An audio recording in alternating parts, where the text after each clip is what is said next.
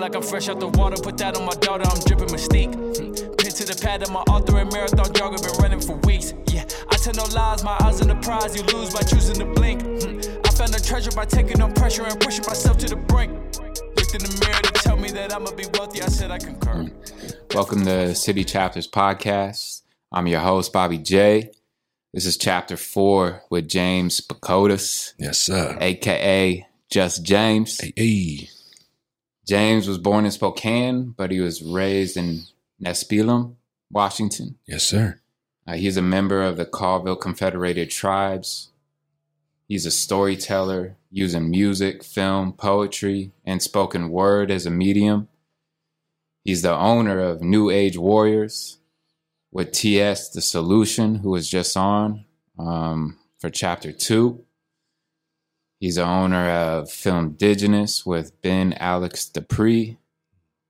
He's a member of the DAT, which is an international touring fusion band mixing multiple music styles. He's a consulting producer with the Alliance for Media Arts and Culture. He's a community engagement producer with Nia Taro. I mean, that's just a list of few, just to keep our intro somewhat short for the man. He has awards from First People's Fund's Artist and Business Leadership Award Fellow. He has an award from Native American Music Award for Best Rap Hip Hop Video entitled Break These Chains, featuring Tony Louie and Big D. The videographers on that were John Crown, Don James, and Rich Williams. Audio engineer, T.S. The Solution. The guy. Western Arts Alliance Advancing Indigenous Performance Award Fellow. And then another award from LA Skins Fest for achievement in animation for a film entitled Sister Wolves, produced with partner Ben Alex Dupree from Film Indigenous. We're not done, though. What? Just recently. But wait, there's more. Yes, sir. There is more. We have awards for History by Tony Louie, which was directed by James Pakootas. The awards were from Wondrous Stories Film Festival in London, UK for Best Inspirational Film, and Vesuvius International Film Festival in Italy for Best Debut Short Film. Supervising sound editor, T.S. The Solution. The guy, he just keeps coming up. And audio engineer was Wave Beats. Yeah. So wow, that was by far one intro for our podcast. We've been busy, man. We've been busy. You know? Yeah. So what's up, James, man? I'm super stoked to have you here, bro. I'm really happy to be here with you, man. We've been talking for years now. Shout out to TS again for even introducing us. Yeah. And I remember when we ate for sushi up on the South Hill when we first met, bro. It was just like, it was a smooth conversation, but I could see like from the eyes, the way you carry yourself, the way we engaged each other in conversation, that there was this like, I don't know, like not like a positive mindset, but like a mindset that we all of us, me, you, and TS, we wanted to create impact. We want to create change in our communities and everything around us. So really, it's really been a pleasure rocking with you these last few years, bro. Like for real. I appreciate you greatly. And thank you for having me on the show, especially episode number 4. Yeah. For all you don't know, I'm Native and 4 is a very sacred number to us. So I'm happy to be on that number 4 as well. Really? Yeah. Yes, sir. That's awesome, man. Because some events transpired to but for James to be here today. So that's kind of cool. Yeah, step in. Yeah, and I'm big on numbers. Like universe is my number, you know. So I am too. I'm big in numerology. I'm a master number 22. So it comes down. 22 is broken down into a master builder, which is a 4. So like these things are coming together, my guy. Yeah, I'm big into those things as well. So that's really funny to learn that now. Yeah, man. That kind of was universally organized for us to happen this way. So that's right. How it kind of, it's always been with us, you know? So it's beautiful. It keeps going that way. So thank you for inviting me, guy. Yeah, man. I can't wait to dig into your story. Let's dig in. I'm ready. I'm ready. Yeah. So let's start with your backstory. We like to let people know how they got their foundation, and how that was built, through the tough times. Because I know that growing up wasn't an easy road for you, know. So you were born in Spokane, but raised in Nespelem.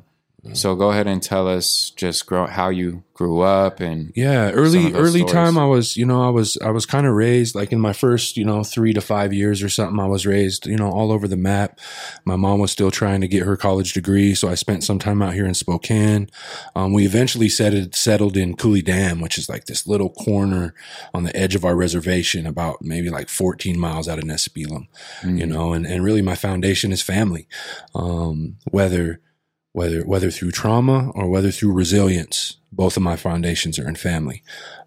When I was a little boy, from like 3 years on all the way up till maybe like 11 or something, I was sexually abused by 2 of my older cousins, and it's a hard thing to talk about, but I believe a necessary thing to talk about, especially in America, or maybe even in the world, I don't know, but especially in America, we've been conditioned, and especially in Native men, we've been conditioned to believe that, we're not supposed to share our lives. We're supposed to carry this weight because we're these strong warriors, right?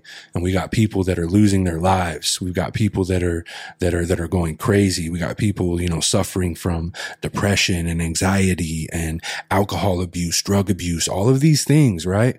It's from this like conditioned belief that we don't need to let anybody into our problems. You know what I'm saying? We need to carry this ourselves. We need to carry this weight because that's what warriors do, right? And it's keeping us isolated as Native men.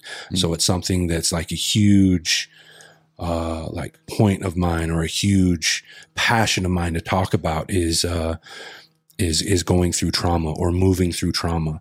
A lot of people, like to say, with trauma, get over it. It happened in the past. It's just not who you are anymore. But really, it's like, I was in sweat. I was praying with some of my brothers back home, and my brother had lost his son, to drunk driving when he was in high school. And we talked about like getting through it or getting over it, and he was like, it's been 20 years, man. What was his name? Bryson Marchand, and he passed away. He's a basketball all-star, so he was this light for our peoples. And he passed far too soon, and we were sitting there sweating, and he was like, people always say, or I have this thought of like, when are you going to get over it, and it's like, there is no getting over it. There's carrying it with me and moving through it, and it's like this, we think of healing. Yeah. And it's not some linear, like, oh, I'm here and I'm unhealed. And then I'm going to be unhealed, or I'm going to be healed. I'm unhealed now. I'm moving to healing. Right. Yeah. But really, like, my whole belief system is we move through our whole life, and like when you die, maybe you're healed, but maybe, but as you go through life, like we've got heat, and especially as Native people, there's something that, a lot of people don't talk about, and is now finally starting to be talked about, is intergenerational trauma, right? So there's like this trauma that we carry that's not mine, that is carried down genetically from being oppressed for 500 years, like genocide, murder, relocation, imprisonment. Yeah. That's really what it was. Yeah. Yeah. And then just pure out murder, rape and torture, all of these things, right? It's like, our mothers and fathers carried that in their genes because it was such like anxiety, depression, all of these things was in their blood. Yeah, it's and having these kids is stored in our DNA. So it's like a beautiful concept I have now is like moving through the trauma, healing, right? And as I heal, my ancestors do the same.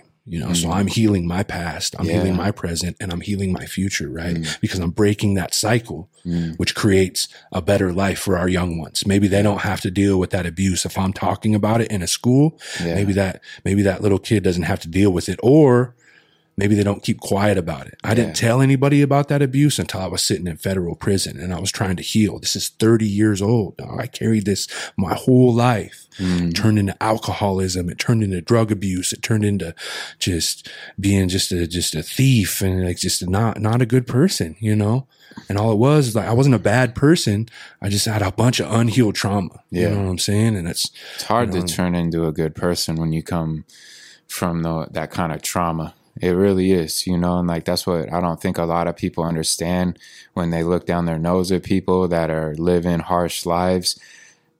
They don't really understand what they've been through. Right. And to go through those kinds of things and turn out to be okay and good is damn near impossible. It really is. Only a very few could go through things like that and turn out okay. Like that percentage is so small. Right. And that's funny because you were talking about moving forward, moving on. There was a comparison in a book I was reading this morning. It was about wolves, but the comparison is about how wolves compare to us, you know? Yeah. And, moving on versus moving forward, you know, and that the difference of the terminology, like moving on is being like, you need to just forget it and move on, you know, moving forward is like, no, I'm dealing with this. I'm moving forward as I learn how to cope with this, how to deal with this, how to learn the lessons that I need to from this, you know? Right. And it's big. Like our self-talk and all that is so huge. Like our body, like that thing, that moving on, that like, okay, you may be able to put it out in your mind, but your body does not forget. No. You know what I'm saying? It does not know the difference. So that's why like me, like I'm really trying to change my self-talk because that like my whole life, because of that abuse, I was always talking like, man, you ain't shit. You ain't nobody. You don't deserve love. Yeah. Nobody loves you. Like this, like, man, like genetically, my body does not know the difference between a joke and a lie. Right. So when I speak that out loud, my body internalizes that. Right. And now I'm carrying it in my stomach, in my arm, in these places that are not healthy, that need healing. Right. And this is where I'm storing it. And my body doesn't know the difference. So now it's like, I was reading somewhere about self-talk and me saying, oh man, if I do something wrong, I say, oh, I'm stupid, or oh man, I don't deserve love, or they don't love me. I don't deserve it anyway. I don't deserve success. My body doesn't know the difference between that and believes me. So now like all the time, like that's my big, like I'm a motivational speaker in some points, right? And I'm an artist and I do these things and I tell stories, but I'm still trying to fight that low self-esteem from my childhood, even today, dog. So it's like that positive self-talk is a way for me to rewire my brain so that my body will believe me again, you know? So I've learned, you know, I've known about affirmations for a long time and I definitely deal with a lot of negative thought patterns. And like one thing that's really helped me out within the last like 6 months is that I've really dedicated myself to saying thank you for a day, you know, like thank you. Like even when the bad shit happens or I'm like, just thank you for getting me through. Thank you when I wake up.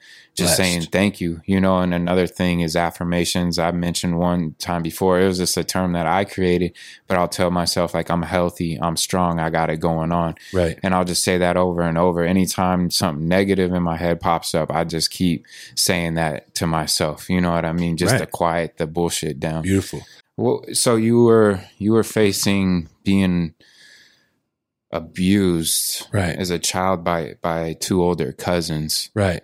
So it's, man, it was a really difficult time because my mom knew something was going on. Like I'm the type that wears my emotion on my sleeves. Yeah. So I was acting out at school. I was having accidents in my pants and stuff. So there was all these like external signs that something was going on. Right. But there's all these fear, like I was a little boy, you know, and it's something I have to come to terms with myself in the self-forgiveness, right?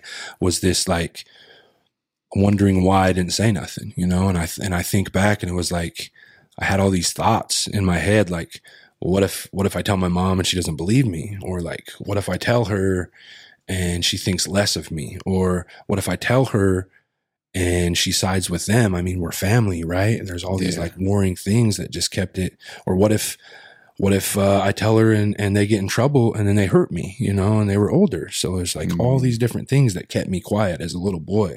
And it went into like attention seeking behavior. So that's something I have to really keep track of my own mind now, is like, am I doing things for the right reasons? I'm always checking my motives in things. Am I doing this for the clout? Am I doing this for attention? Or am I doing this for a vision? Am I doing this for impact? Am I doing this to create a better life for myself, a better thought pattern, a better way of feeling comfortable in my own skin, right? So I've been fighting that my whole life, and how like my saving grace was sports. You know, I really went into sports into middle school, into high school, was a highly touted athlete for football, basketball, went to state in tennis, like kind of a weird one to go to state in, you know, but tennis is hard, yo. It is hard. You know, I went to, I was blessed. I was good. I was always good at writing, you know, I don't know why, but 6th, 7th grade, I was writing poetry and different things, like just trying to express myself, express my thoughts. And I wrote this letter trying to get into this, you know, Gonzaga prep right here in Spokane. Like I'm from the res, like, and I was being bullied a lot because of the accidents and because of my attitude and all this. I was in a bad spot, you know, and I felt like I just needed to get out, get away. And, they awarded 2 Native American scholarships, because at Gonzaga prep, it's a private Christian or Catholic high school. Right. And it's like, you gotta pay tuition. You gotta, you know, it's pretty hardcore, but they had 2 opportunities for 2 natives to get their tuition paid for. And, I wrote an essay and I got awarded, and my mom and I moved out to Spokane, you know, and it's where I really started to find myself. And I remember going to baseball practice, my freshman year, and realized like, this is a 4A school. I come from this little 1A school, you know, on the res. And I'm like, yo, I don't even have a strong enough arm to ever think of making it here. Let me just try a different sport, because all I want to do is play, right? Yeah. And then just picked up a tennis racket, and bam, it was like an instant thing, right? And that was my solace in high school, like football in the fall, basketball in the winter, tennis in the spring, and then summer ball league, you know? So that's how I coped, you know? That's how I coped with all that abuse, all that stuff that was going on in my head.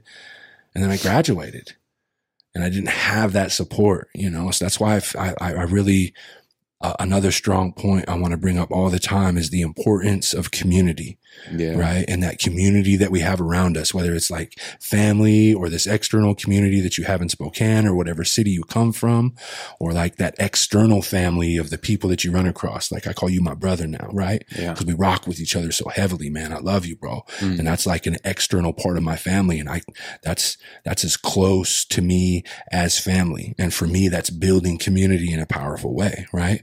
And that's something that I carried on after. It was my way of healing through trauma, you know? Yeah. And after high school, not having that support, not having, that like schedule, not having the influence from others around me trying to do positive things. The easiest way was drinking for me. You know, it was like this veil that I could quiet down the mind. I could have that little bit of courage to talk to girls or talk to people, not having that, oh man, you ain't nothing. You don't deserve this. You don't deserve that. Cause that noise can be so loud that it takes us away from our own truth, our own center. Right. Mm-hmm. And, so that noise was always loud at that early age, 17, 18, 19. Were you angry at that 20. Age? Did you deal with a lot of anger? I think I always have. And I've always said, no, I don't, you know, because I'm really kind all the time. Yeah. But I got a lot of PTSD, and, it doesn't take very much for me to get irritated or angry really quick. And I've just found ways to cope with it. But, I would, you know, even up to today, if people ask me on any other podcast or any other conversations, I would say, no, I don't got no anger issues. But I'm asking at that time. At that time, like when you were young, 19, were you drinking because you were like, screw this world? I was drinking more depression, like trying to. It wasn't so much out of anger, just kind of help numb you up. Yeah, but you numbing. Yeah, exactly. It wasn't to like. fuel the fire necessarily. Cause I like at that age for me, I had a lot of hatred in my heart, a lot of anger in my heart. I think I would drink to like fuel that hatred and that fire to make me more of a monster. You know what I mean? Like, I just wanted to fit in. to be like, you know, that dude or whatever too. Like, but it was never really me, you know. But at that time I was like just ready to get with whatever, you know what I mean? In a moment's notice. Yeah, I was for sure dangerous, and you know, like dangerous to others, but dangerous to myself, you know. And I'm not saying I'm like dangerous, like I mess anybody up. Like certainly people got messed up, and I got messed up too, you know, by other people. But it was just part of that whole mentality of, you know, you have that kind of emotion, you draw that kind of energy towards you, you know. Anyway, I was just curious how you were processing that at that time, at that age. For me, mine was about wanting to fit in, you know, because I had that beautiful community of like whatever sport we were doing, all their parents were there. There was all this, like there was community, you know, and it was happiness and all this stuff. And I get out of high school, I don't have none of that. And I'm just like, well, let me go out and hang out with some friends or something. And then I was like, oh. Once you moved to Spokane, you really were able to grow and you weren't affected by as much trauma during that time frame. I don't know what it was, man. Everything woke up, man. Sounds like just getting away. I think it was getting away to that environment and those memories and whatever was triggering me every day. Because the accident stopped, everything stopped. Yeah. Like and you know, I hear a lot of people, man, they say like when somebody wants to move away, to get away, they're like, oh, you're just running from your problems. Sometimes you need to run from your problems. So individuals that think like, oh, making a move or doing something different isn't going to change things for you is not true. You know, you're a prime example of that. You felt like if I could get away, if I could get into this school, this could help my life, change my life. And that same bullshit, bullying and all that didn't follow you, you know? So it's like, you know, like I can't stand when people want to use that phrase. I don't even know how that came about where people are like, oh, you're just trying to run from your problems follow you everywhere. No, they don't. Right. If you go with the same energy and the same attitude and do the same bullshit, you know, in your case, internal stuff, you were more dealing with being a victim at that time, but in your heart and who you really are, it wasn't a victim. You aren't a victim. That's not who you are. And once you made that move and reclaimed your own power, you cease to become a victim. That's it. You know, and that's it.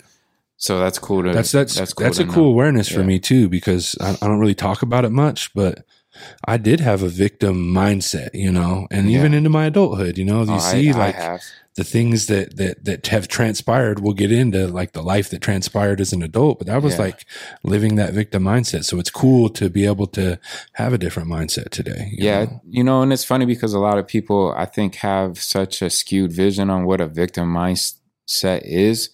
Like I've had a victim mindset for a long time.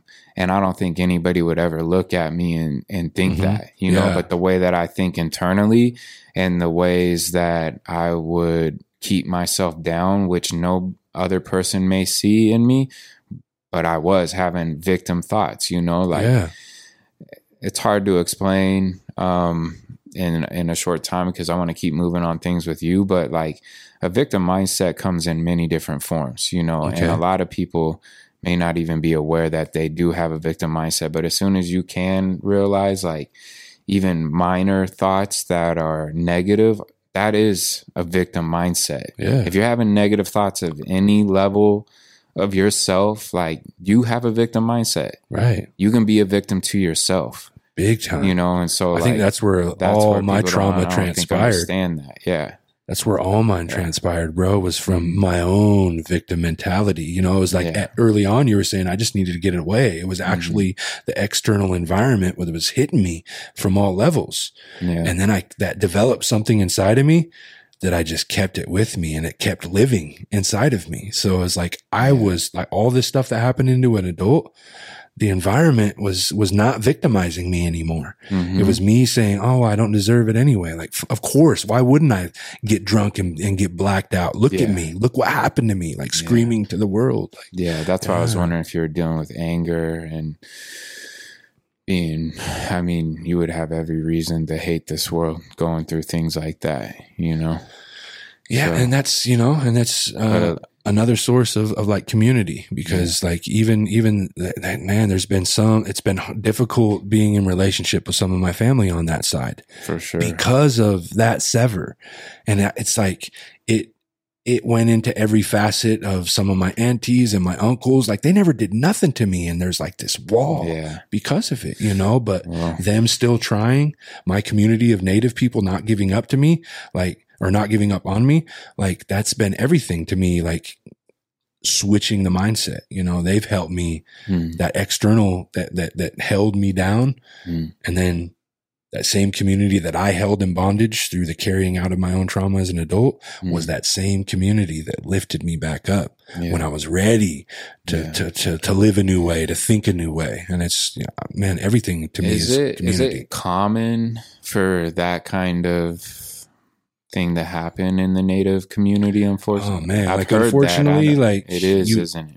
Let's talk, like, if we want to talk statistics, you want to talk about depression, alcoholism, substance abuse, suicide, domestic violence, all these different things across the board are exponentially higher than any other race. You want to talk about even suicide.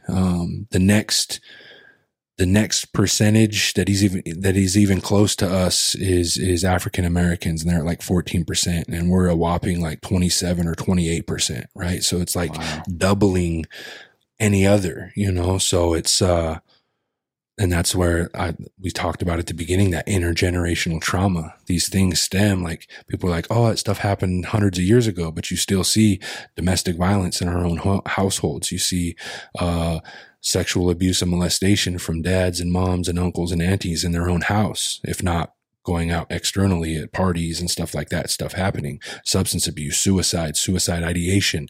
These are all of the same source of intergenerational trauma. These are all like, we need to heal from what happened to us in our past. So it's like this whole, like, bringing it alive in our own communities, bringing it alive in our own schools, and teaching the education behind what happened to our peoples is important for our own people to heal. So the wiping of the history books and changing the history and stuff is not helping our Native people heal.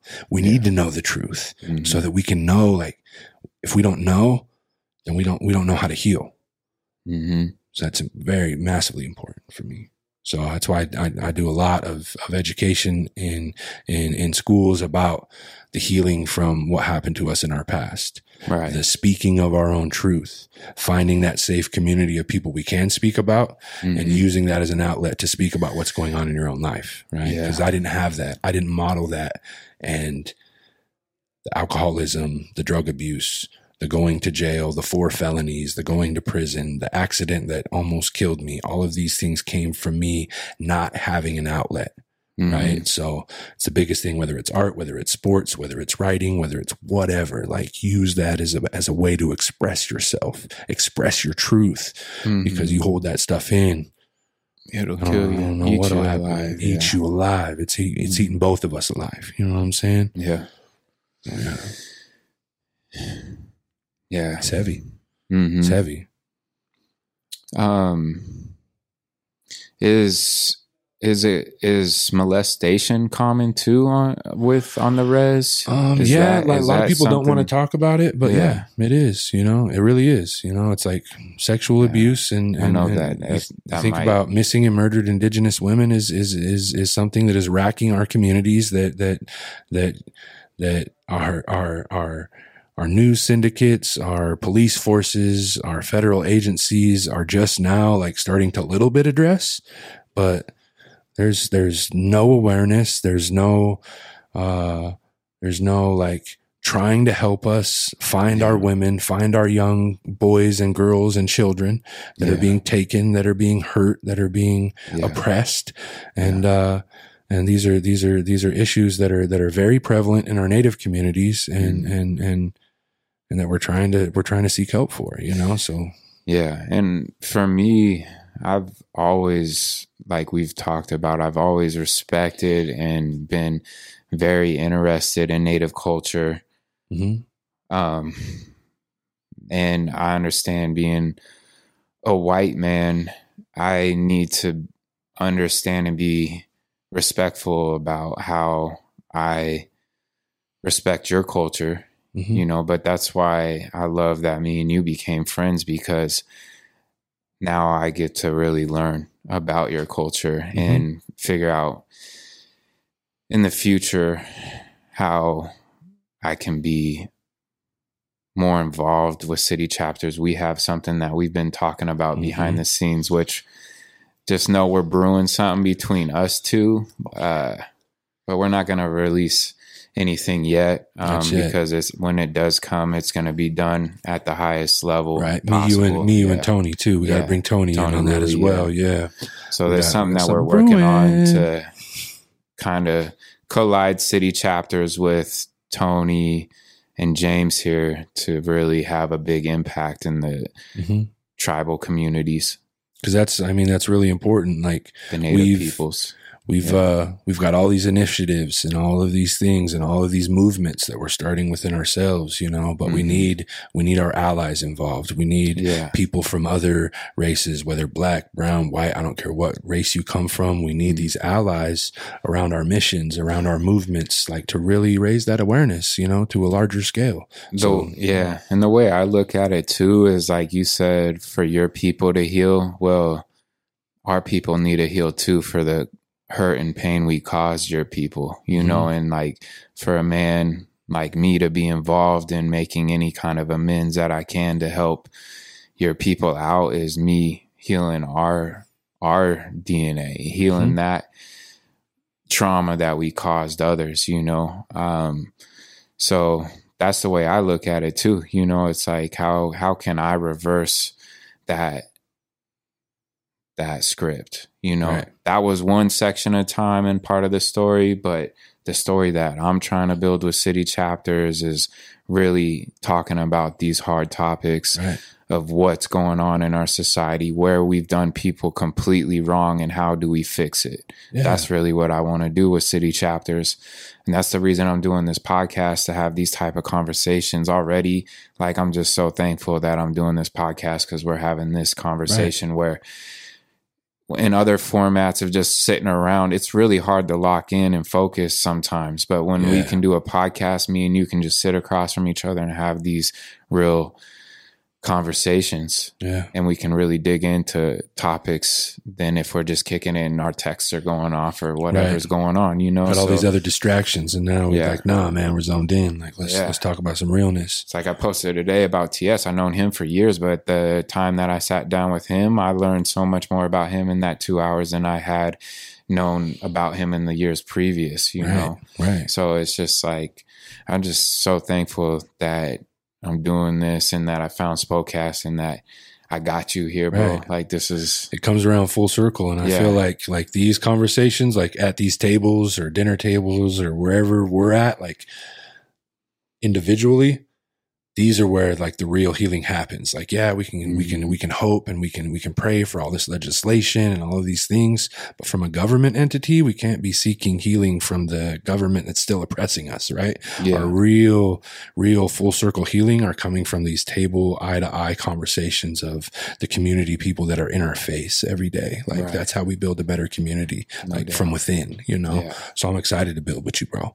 Thank you, on the real. Yeah. Me too. I feel like we're all entering into a some are at different places, but with our immediate like crew, like we got some people that are about to break through to some major things. Right. And, it's been a long process for me, but I'm back in a place where I'm like, I see exactly what I need to do and what I have to focus on to get city chapters to where I believe it belongs, but that solely rests upon me, you know, and it Indeed. rests upon the mistakes that I've made and the changes that I've had to make. But I've worked hard on that, man. And I just see there's so many opportunities for me to now take city chapters into the realms beyond clothing that I'm starting to get really, really stoked and excited for, because I need it for my own life. You know, like the reason I really did city chapters too, like, and not initially, but over time, as I realized, like, I didn't have a real community of people around me when I started city chapters. Okay. And I feel like it's now forming. It's starting to take root. But initially, for a long time, I hadn't felt that way. And honestly, until probably this year, or maybe within the last year, have I really felt and seen the community that I've gained from me doing city chapters. But that's why I did it. I did it because I didn't see a real community. You know, I wasn't part of a real community. All my friends that I used to hang out with, they weren't really my friends. Hey, it's cool. What's up? Good to see you. Let's party, whatever. Right. But I need more than that in life. I need people that are really invested in the betterment of myself, depth of spirit, and themselves too. Yeah. You know, and if you're not pursuing that, and it's just like, yo, it's not that serious, like life's work, and it is that serious, because I'm not trying to pass through here just to pass through. Right. Like, I'm trying to pass through and make an impact, you know, Right. like, and I want to be able to look at myself and know that I've really built something that was real, you know, around me, that impacts others around me too. Yes, I just don't want surface level things, and I don't want money for money's sake. I don't want any of that. I want to, honestly, I just want to build a amazing, strong community of amazing individuals that spans across the world. You know, that's why city chapters is that. Like, each of these chapters are different people from around the world I want to learn from, I want to know. And I want to be able to sit down at tables to break bread and just look around this table, whatever table I'm at, and just look at these individuals and be like, look at where we're at. Look at like, who we are with. Right. And that's really my dream. I totally agree with you, bro. Because here's like the thing is, we can say all day, oh, life is miraculous. You know, it's a miracle. Right. But like, how are you living every day? Right. Like, like I write this poetry, right? And there's this line that was saying, you know, life in and of itself is miraculous, but our real power as humans comes from the way in which we live, right? Like, I lived in this fear, in this depression, in this low self-worth all the way. I mean, I battle it, but it really overtook my life. Maybe the first 32 years of my life. You know, I'm 39 now. So really I'm a baby, like 7 years in this, like, flourishing and growing.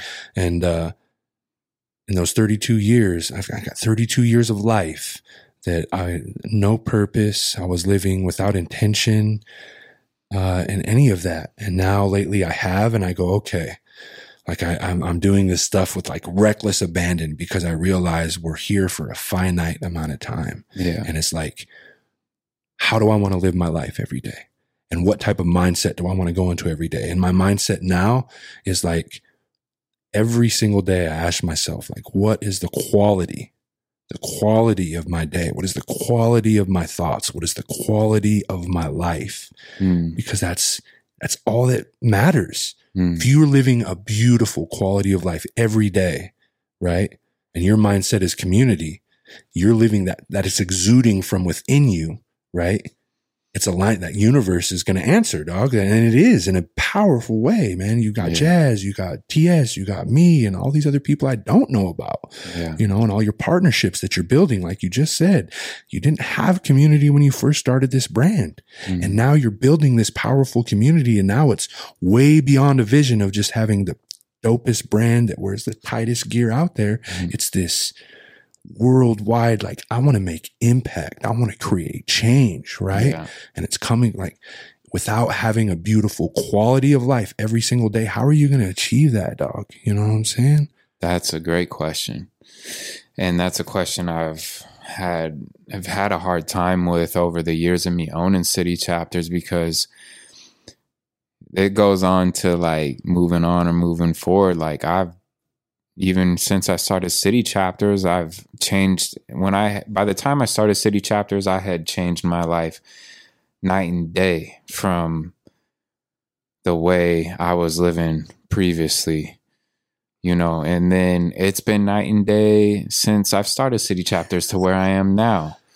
But I've been dealing with a lot of internal trauma, PTSD, things that I really wasn't acknowledging or facing from my past, and the damage that I've really done to myself in my early years. Yes. Like I did a lot of damage to myself, and I've never been one to like be able to like ignore that and just put my head down and work on city chapters to forget about what I'm really dealing with. I know people that do that, but for me and the type of person I want to be, like I put those things first, and I've made a lot of mistakes. And when I make those mistakes over the last few years, they hit me hard, and I take them.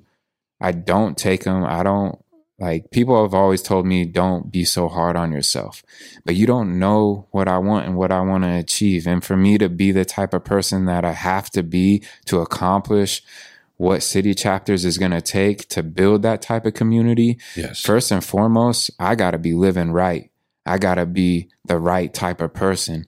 I got to be in alignment with myself. If I'm not in alignment with myself, if I don't respect myself, if I don't love myself, if I haven't forgiven myself, how could I even think about being a part of building a community that's going to be positive, at least, you know what I mean? Like, and so I've put those things first. And, our culture tells us like, you need to just be always doing this. And I talked on this with a podcast before, but it's like, you always got to be moving. You got to be ... But like first and foremost, before you get into that game mode, you need to make sure that your personal life, your spirit, everything with yourself is in alignment. Then you can activate that mode where you're like, all right, I'm good there. Now I can bop. Now I can hit this. I can do that. But if if you're not good with yourself, then you can't really build something amazing because you haven't built yourself first. Like, how can you build something if you haven't built the base? The base is you. Everything is going to be built upon you. Right. You're the builder. You're the foundation. And we all know that. That term, you need to have a strong foundation. Big time. And so like I've put my foundation, me first. And now again, I've been living good for a while now. I've been living right. I've been living in alignment with the ways that I think I need to be the type of person I want to be. And now the doors are opening up again. And this podcast comes to me, in the perfect way that I needed it to release it. Right. And now we're having these type of conversations, which I know are going to be huge for individuals, Big like time. People on the res that ain't never heard of city chapters or don't know about me, but they can now listen to you speak in this format and really learn from you and the things that you're dealing with, or anybody that's going through certain things like you've been through, man. Like they can learn from this conversation. So, and I love what you say about like foundation and moving too fast. I want to touch on that for a second. Like my foundation of my life was built on that trauma, right? So that's what that was my identifier of who I am and what I am and what I'm about. So I had this foundation, and here I was, getting out of high school, starting to party, started rapping in like 2001, 2002. Shout out to On One. Shout out to my cousin Seth. We started this group called Outspoken right here in Spokane long ago, right? 2001. I think we put out our first CD in 2002, put out our second CD in like maybe 2003 or something. And then we broke up. But here I was like gaining some notoriety, locally, getting played on the radio, performing at parties and like starting to move fast. I started without this foundation though, right? Without this foundation. So all that happens and I started to lose myself because I didn't have that foundation. I started partying and it became about like rapping at the parties so I could be the guy, right? So I could be the cool guy that people wanted to give drinks to, that people wanted to give drugs to. And here I was like self-medicating the pain and all the stuff that was underneath that hadn't been healed. And that turned into a whole line of addictions, dog, from marijuana, alcohol, cocaine, crack, ecstasy, in those years of my 20s. Heavily, though, coke, crack, and alcohol. And alcohol has been that ever-present one, right? So here I am moving fast, boom, get into a crash. Not into a car crash, but a crash in my life. When I went into treatment, started picking myself back up again, started like, oh, wow, I am somebody. And said, oh, I want to. And by that time, like just being young and like, oh man, like, oh, I feel good about myself. I want everybody to feel this. I'm going to be a CDP. I'm going to help other people get clean. I'm going to help other people get sober. CDP is chemical dependency professional, someone that helps you guide through that. So here I am, like with this, trying to flip the switch and be the good guy in the world. Right. And here I am going to school. And again, it's that like veering off of our lane, veering off of our path. I go back again, bam, start drinking. And this night, like, I don't know what it was about that night. Seahawks losing the playoffs. It's back Matt Hasselbeck, Sean Alexander days, old school. They lose in the playoffs. Here I am drinking in a bar. We go to the Viking. I don't even know if the Viking's there anymore. It is, yeah. It's still there, yeah. Right next to the season ticket and all that. I don't even know if I don't think season ticket's there anymore. Season ticket's not there. It's old school, so here I am drinking that night. I go into season ticket. And I'm drinking beer the whole night. So I leave the Viking because all they serve is beer. And I go to the season ticket. I order like a something with Crown Royal in it. Crown Royal was my drink. I take one drink back and boom, I black out, and I wake up and I'm in jail. I'm like, what the heck? So this is a big thing. So I find out that, I left the season ticket and walked to the Taco Bell right there on the corner of Monroe and Boone. Yeah. And I'm knocking, it's like 2 a.m. or something. I'm knocking on the drive-through window, and I'm at school, so I got $1,000 in my debit card in my pocket from student loans, going to class. And they're like, no, you can't just walk up here and order food. This is a drive-through. Like, I'm going to call the cops on you. You need to get out of here. So I leave. And I'm living over on the west side at the time, right by Cannon Park. And I make it to that 7-Eleven on Maxwell and Maple, right? Yeah. And I know this dude that works in there. Like, I'd go in there every day. Like, live 3 blocks away from there. It's on the way to school. So I'd go in there, get breakfast all the time, like for weeks. And this dude, I was like selling cell phones on the side and stuff like that. I was about to sell this guy the cell phone, and I go in there and, you could see on the security camera, I go back to like where the beer is and it's locked, and I come back up front and this guy, you can see like in the security camera, he's like, no, or whatever. I'm probably like, yo, man, open up that. I'm trying to get some beer or whatever. And he's like, no. And you see me like in the camera go like, what? Like turn my head or something like, what? And I walked around the counter and I started beating this guy up, like I got $1,000 on my debit card. I'm not trying to mess with him or nothing, but I'm beating this guy up and I'm chasing him out of his own store. And this is me being blacked out. And like, you see me sober, like I'm the teddy bear, dog. I'm the guy that's just wanting to spread love, spread positivity. So this like, alcoholism was my monster. I would turn into this like Jekyll and Hyde type of deal sometimes, especially when I blacked out. I would do all sorts of crazy, dumb shit. And, you could see in the security video, this guy under this street light, and I'm yelling. I come back in, and I remember coming out of blackout, and there was just this blank screen. And on the bottom right, it said cash. And I hit that and it popped open the register, and I took him for everything in that register.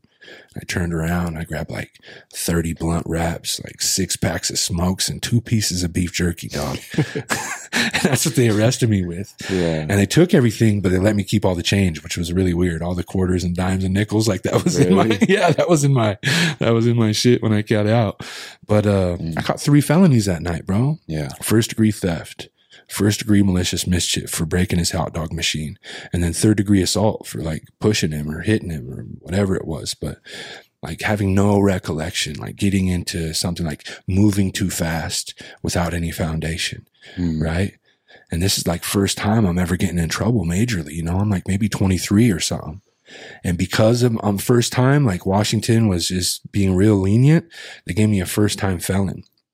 They were trying to give me 2nd degree burglary and give me a strike, but but they just kept elongating the case out for like a year and a half, like just trying to get me to slip up. I live 2 hours away. So like the traveling back and forth, continuance, this, trying to get me slip up and just hammer me. But I stayed, boom, went to every court date. And that guy, finally the judge was like, man, you came to every court date. You've been respectful, all this kind of stuff. I'm going to give you a first time felon. We're only going to give you 4 months in jail.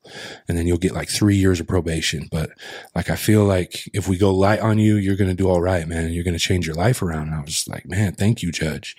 And while I was sitting there in 4 months, they cut funding, and everybody that was in jail, when you got out, you didn't have to do no probation. But people that were out, they got their probation cut in half. So when I get out and I report to my PO, they're like, here you go, sign here, you're done. I'm like, oh, done for the day. Do you need a UA? Like, what's up? You know? And they're like, no, like, you're done. Funding was cut. And for me, I was still in that addictive mindset, dog. And so then bam, I was like, oh, slap on the wrist. And my boy hit me up and said, you want to go to Montana? I was like, yeah, sure, I'll go to Montana. And here we are, like, selling coke. And I only lasted maybe 3 or 4 months there. Get a call one day, man. My dad overdoses on heroin in Yakima, died, right? Bam, take a train home. Right? And the whole time, I'm only selling to, like, keep this, like, massive cocaine habit I have going, this massive alcoholic habit I got going, right? I get back to the res, bury my father. My homeboy hits me up 5 days later, like, you want to go back? Sure. Boom. We get busted right then and there. Conspiracy to distribute over 500 grams of cocaine, 60 months, mandatory minimum, right? And I'm like, fuck. I do like 3.5 of those. I got a year off for RDAP program, rehabilitation of drug abuse, whatever. You do 500 hours, they take a year off your sentence, 6 months good time, 8 months, or 8 months good time, 6 months in a halfway house. So almost about 3 years is what I had to do. And it was just crazy though, bro. Cause in that space doing that RDAP program, they went real deep, right? And it was the first time I had a counselor, and it was the first time I didn't have any distraction, any of the noise. There's all this noise that we deal with in life. Right? It's the first time I only had to worry about me. And it was like, okay, I'm going to open up. I'm going to talk about this, man. I have an opportunity. This is free. I got a counselor. I'm going to do this, you know? And I told her, like, what happened. I started going through these memories, and like this healing, this new foundation was starting to be built. Right. And I felt bad though, because I'd never told my mom. I never told my family, never told anybody in life who had done it to me. And I told this woman in prison. I immediately went home and I talked to my mom and said, hey, Mom, I want to talk to you about something, like some stuff that happened in my childhood and this and that. And she was like, man, I'm 32 at that time. And she's been seeing it since I was 3. So she was like, oh, man, I've been waiting for this conversation, James. I've been waiting. Like, let's talk, you know. And me, like, unloading all of that to the person that has held me down the most. And then her educating me about a history of that type of stuff in her life and in their family allowed like space for all this forgiveness, right? Of them, of my family, of each other, like all of this. Like it was like, finally I had like a building of a strong foundation to build on. And I really took that seriously, man. And I got out and I wanted to do better. I was doing HVAC and all this kind of stuff. And again, like you're talking about moving fast and not having a foundation.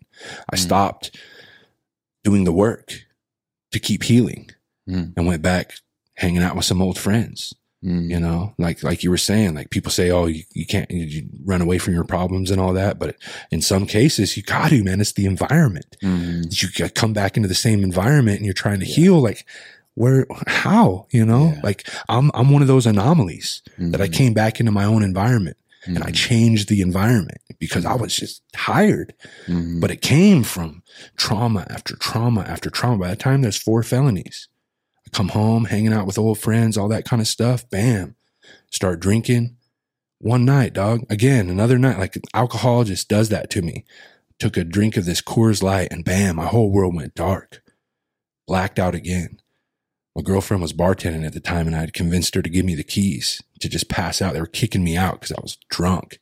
Me and a group of my friends would go out to the parking lot and my buddy had 5 mason jars filled with Everclear, apple pie, Everclear, homemade, right? 5 mason jars. We finished all 5 of them. And I don't remember the first one, bro. And I convinced her, said, look, I'm just going to pass out in the back. Come wake me up when you get off. We got 3 hours before you're going to get off, man. Like, we're 20 miles from where we live. Like, what do you expect me to do? You know, let me just pass out. Come wake me up. I jumped in the driver's seat and tried to drive all the way home, 20 miles, bro. Made it 2 miles from my house before hitting a guardrail, going 90 plus miles an hour. Like, not the side of it, like through the guardrail. That guardrail went through my driver's side engine, through my driver's side windshield, and like 30 feet out the back of my car, bro. Like, my nerve roots pulled from my spine.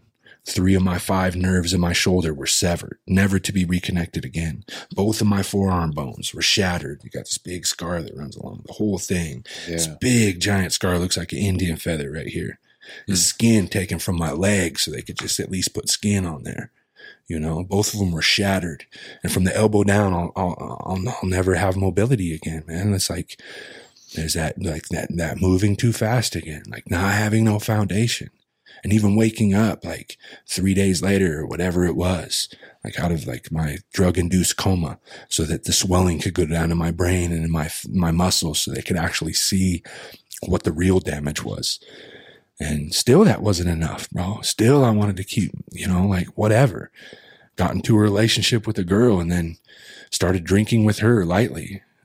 Went back into my old habits of searching around the city for some coke. Doing some coke every once in a while. And I remember going to this casino one night. I asked this homegirl, like, we used to get high together. I was like, yo, you got any white? She was like, no, I got this other stuff though. And it was meth. And I never tried it in my life. I had this like meth and heroin were like these things that you just don't do. It's taboo, you know, especially since my dad died of heroin. And, I was just low, you know, I got one arm now. I'm just like, fuck, I'm drunk. I just want to be high. So I'm like, all right, give me that. And I used meth. And thank God I was still on federal probation because I went all the way left. I didn't go back home, stayed out in the streets with the peoples, doing my thing, doing just some dumb shit, not calling my PO, none of that. Bam, he put a warrant out for my arrest, man. They gave me like 7 violations. 7 violations. It said, and I thought, you know, like it was feds, but still like all of my friends had done state. So it was like, I thought the violation was, 7 to 10 days or something like that. It's my first violation. I've been out for a year and a half. Ain't give them no reason to think I'm a bad guy or nothing. I'll just get a slap on the wrist. They were like, nah, you're getting 7 to 11 months, my dude. First violation. I was like, what? Yeah. Hell no. Yeah. And I thought I was smart. You know, I was like, it's criminal mindset still. Yeah. Wrote a letter to the judge like, yo, like, you know, I'm just an alcoholic and I'm an addict. Send me to treatment. I don't want to go to jail. I don't need jail. I need treatment. And it worked. And the whole time I'm in treatment, I'm still trying to get numbers from dealers or whatever because I'm ready to throw my life away at this point. Yeah. And I called home. Finally, I did like 3.5 months in jail. I go to treatment. 2nd or 3rd day in treatment, we get free phone calls. So I'm trying to call everybody like, yo, I'm coming home in a month. Yo, what's up? Let's get it with it. And I called 2 of my homegirls, back-to-back calls. And both of them said, James, I've been investing all this time, all this energy over all these years. I wrote all these letters to you when you were locked up, helped you in the streets, like helped you get back on your feet, all of these things. And for what?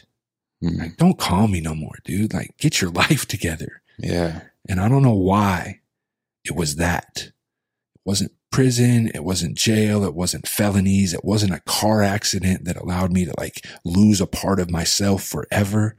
It was someone saying, look, I don't want to be a part of your life anymore. That made me wake up the next day and go, I don't ever want to hear that again. No one has ever threatened that to me. And it changed my whole life. It changed my outlook going, okay, my community is important to me. My whole 20s, I didn't show that because I was keeping them in bondage through dealing drugs to youth, dealing drugs to pregnant women, dealing drugs to my family, my own dad, dealing crack to my own dad, you know, like all these just low down stuff, you know? Yeah. But it was that realization that, I don't know, maybe one of my biggest fears is dying alone. I don't know. I don't know why it was that, but ever since that moment, I haven't picked up alcohol. I haven't picked up meth or coke or none of that hard shit that I used to do, you know, and like, I get to celebrate 5 years sober now. Yeah. And it's like this whole new like lease on life because someone like finally, hit me with a reality I wasn't willing to face. You know, I was like, okay, I don't know why those quote unquote rock bottoms happen for different people and why mine didn't happen with all this other crazy trauma.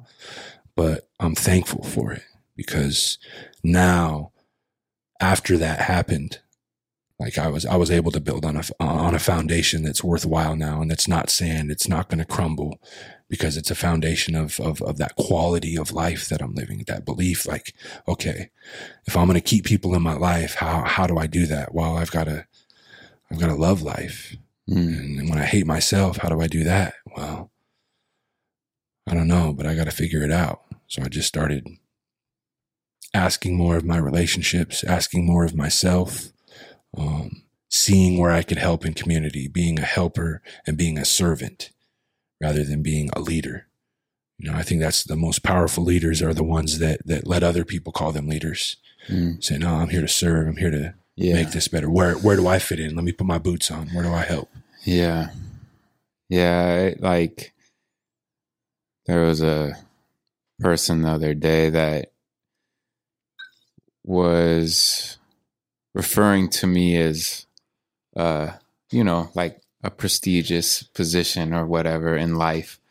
And I was just like, well, and somebody there was like, yeah, that's, you know, like, how does that feel, Bobby? I'm like, well, that's, you know, like, that's for you guys to determine. It's not for me to ever call myself those things. I never look at myself as like a leader. Like I'm never gonna, I try not to call myself a leader. That's for others to determine, you know what I mean? Like, or whatever that is. I don't like to, speak on calling myself anything to uplift myself to others, you know, or to give myself a hierarchy, you know. It's There's like, no need for it, you know, at all. I mean, I think internally you have to maybe sometimes speak to yourself to reclaim that, you know, I do belong in certain rooms. I am a leader but those are things you have internally with yourself. Right. And you can say that out loud to yourself when you're giving yourself affirmations. Right. But you don't go out and be like to others, like, yeah, I'm a leader. Yeah. Yeah. You know, like you don't do that. There's a huge difference. There's a major difference, you know? So, man, you got such a great backstory. Right. And it's exactly what I want to have on the podcast, stories like this, because you have overcame so much, man. And like, that's exactly what the kind of stories that I would prefer to have on here, because I can relate to them in certain aspects. Mainly, I messed up my whole life. Others didn't subjugate me to it. I decided. Yeah. I mean, I had one traumatic event in high school that kind of led me on to be angry, and turn against the world or be mad at the world or whatever that was. Right. But from that point on, I really just decided to mess everything up for myself, and I'm still dealing with the after effects, you know. But I feel like I'm pretty well healed now from the damage I did to myself. Right. But for you, you know, and a lot of others, a lot of times people that did live a life like I did, it was because they didn't really have a choice, or, you know, they really did have hard childhood. So like, of course they don't see any other options or positive ways to deal with these traumas. Right. They're put and grown in environments where those individuals obviously did not deal with their traumas well. Yeah. And it's that generational effect that you were speaking about. I love how you say it, dealing with it, right? Because I feel like a real power of, on many levels, whether it's going to be healing through trauma, or whether it's like creating your greatest business idea, or creating your next body of work or piece of work that's going to be powerful, is like, how do you cope with adversity? How do you cope with the things that are meant to tear you down? Like, what are your coping skills? You know what I'm saying? And like, that's huge. big time. You know what I'm saying? And it was art and poetry that saved me. Those were that was my outlet, you know, and I formed a life around that. There was, I think it was a TED Talk where they were talking about Apple and their mindset.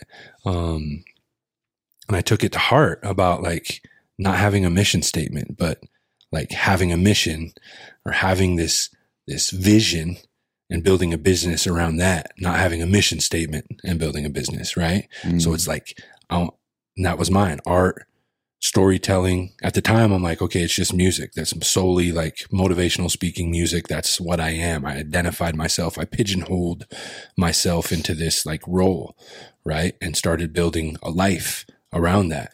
And it's grown into this, as I've grown, I think, into my culture, into my place of my peoples, was the continuation of a thought. I'm not just a motivational speaker. I'm not just a producer or an artist. I'm a storyteller, and it comes across in so many ways. And the reason why I say storyteller now is because I come from a native peoples, and one of our deepest cultural like beauties is the art of oral tradition. We didn't write things down. So these stories were more than just stories, man. They were principles. They were values. They were lessons. They were inspiration. They were warnings. They were everything. They were prophecies. They were so much more than just a story. So I feel like in hip hop, in music, in what I'm doing now with the dad, what I'm doing now in film with TS and Ben Alex, and all of these things are just an extension of my identity as a cultural being, as a oral tradition storyteller, carrying it on in a new way, because we live in a new world, right? So like cultures are, I think, is another thing too, is like, we want to sit here and talk about healing and all of that. It's like, well, a lot of the stuff that brought me into the wreckage of myself was not having a sense of identity. And my identity came from reconnecting with my culture. My dad was enrolled Colville. My mom is a descendant of the Sampoil people, but neither of them really instilled a deep cultural belief or cultural practices in me. My dad was, in and out of prison my whole childhood, really addicted into heroin and downers and stuff like that. He taught me some stick game songs and whatnot, but I didn't have that like deep cultural connection. And I feel like now that I've started to grow that in my own life is where all the magic has started to happen, because I feel a sense of identity. There's a center there now that was never present before. That allows me to express from. Yeah, man. Because for me, in my perspective, like Native American history and being a Native people is like one of the most badass types of people you could be in America, in my opinion. That's my opinion. Like I just love so much about Native culture. Like, to me, that, in the way that I just think that's like the most badass American heritage you could have, because it was here, way before us. And there's just so much about the essences of warriorhood, manhood, introduction in the manhood, having initiation in the manhood, which we have nothing of that nature anymore. And obviously it's been lost, but like, you have so much to be proud of. And now that you're diving into it, man, I feel like it makes 100% sense that like you're a much better person now, because it's grounding you into some real tradition, into real matters of self to be proud of. Yes, sir. Yeah. And that's the beautiful thing. That's the beautiful flip side of this conversation we've had about this intergenerational trauma, right? Is there's also intergenerational resilience, right? There were more than 15 million of us on this continent, like pre-colonization. And now there's like, I think less than 1 million, or maybe just a little over than 1 million. So like real genocide of our peoples. And like from advice from one native to an ally here, like still be open-minded, like to all the natives you come across. Cause the beautiful, like my most special part of saying I come from a native peoples is it's very unique in its peoples that it comes from. There's over 576 federally recognized tribes on this continent, hundreds more that aren't federally recognized. And each one of those peoples has a different language, has different principles, has different traditions, initiations into manhood and womanhood, different languages, different stories, different creation stories. Yeah. And they're very unique in their own right, in their own way. So it's like this term Native American, this term Indian, you can trace both of those words. These are words. Both of those terms can be traced back to a date. What did we call ourselves before colonizers called us Native American? What did we call ourselves before colonizers called us Indians? Yeah. Right. So for our language, it's Skeluch, which means like just human being coming from the land. Right. And each tribe identified themselves differently. We didn't say, oh, hey, what's up, man? I'm James and I'm Native American. No, that term came from an oppressive mindset trying to stick us all in the same boat. Right. Without recognizing our identities. Right. Yeah. And this is like me coming into this knowledge 3 or 4 years ago. So blossoming in this new understanding of the beauty and depth of my own culture, of my own peoples, is really powerful to me. So it's something I don't care if you're white, black, native, Asian, Mexican, Haitian, whatever. Like go back, like do your research and find out the peoples that you come from, because we all descend from tribes, my dude.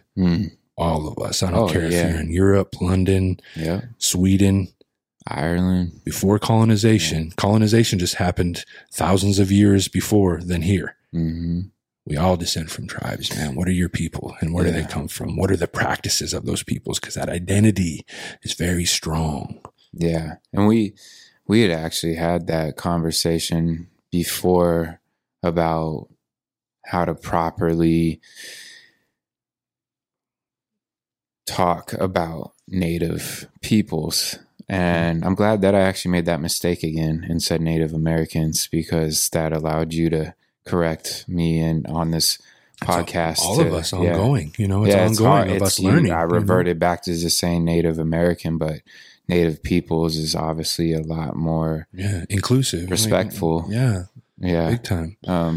And we're learning together, bro. Yeah. So there's no judgment involved in any of this. This is like us coming together, teaching each other, sharpening each other. It's beautiful. All right. So you started making a change in your life after you had the phone call with two of your friends, homegirls, your homegirls that were like telling you, look, James, like, we just can't rock with you no more. Don't call us into you're a dirtbag.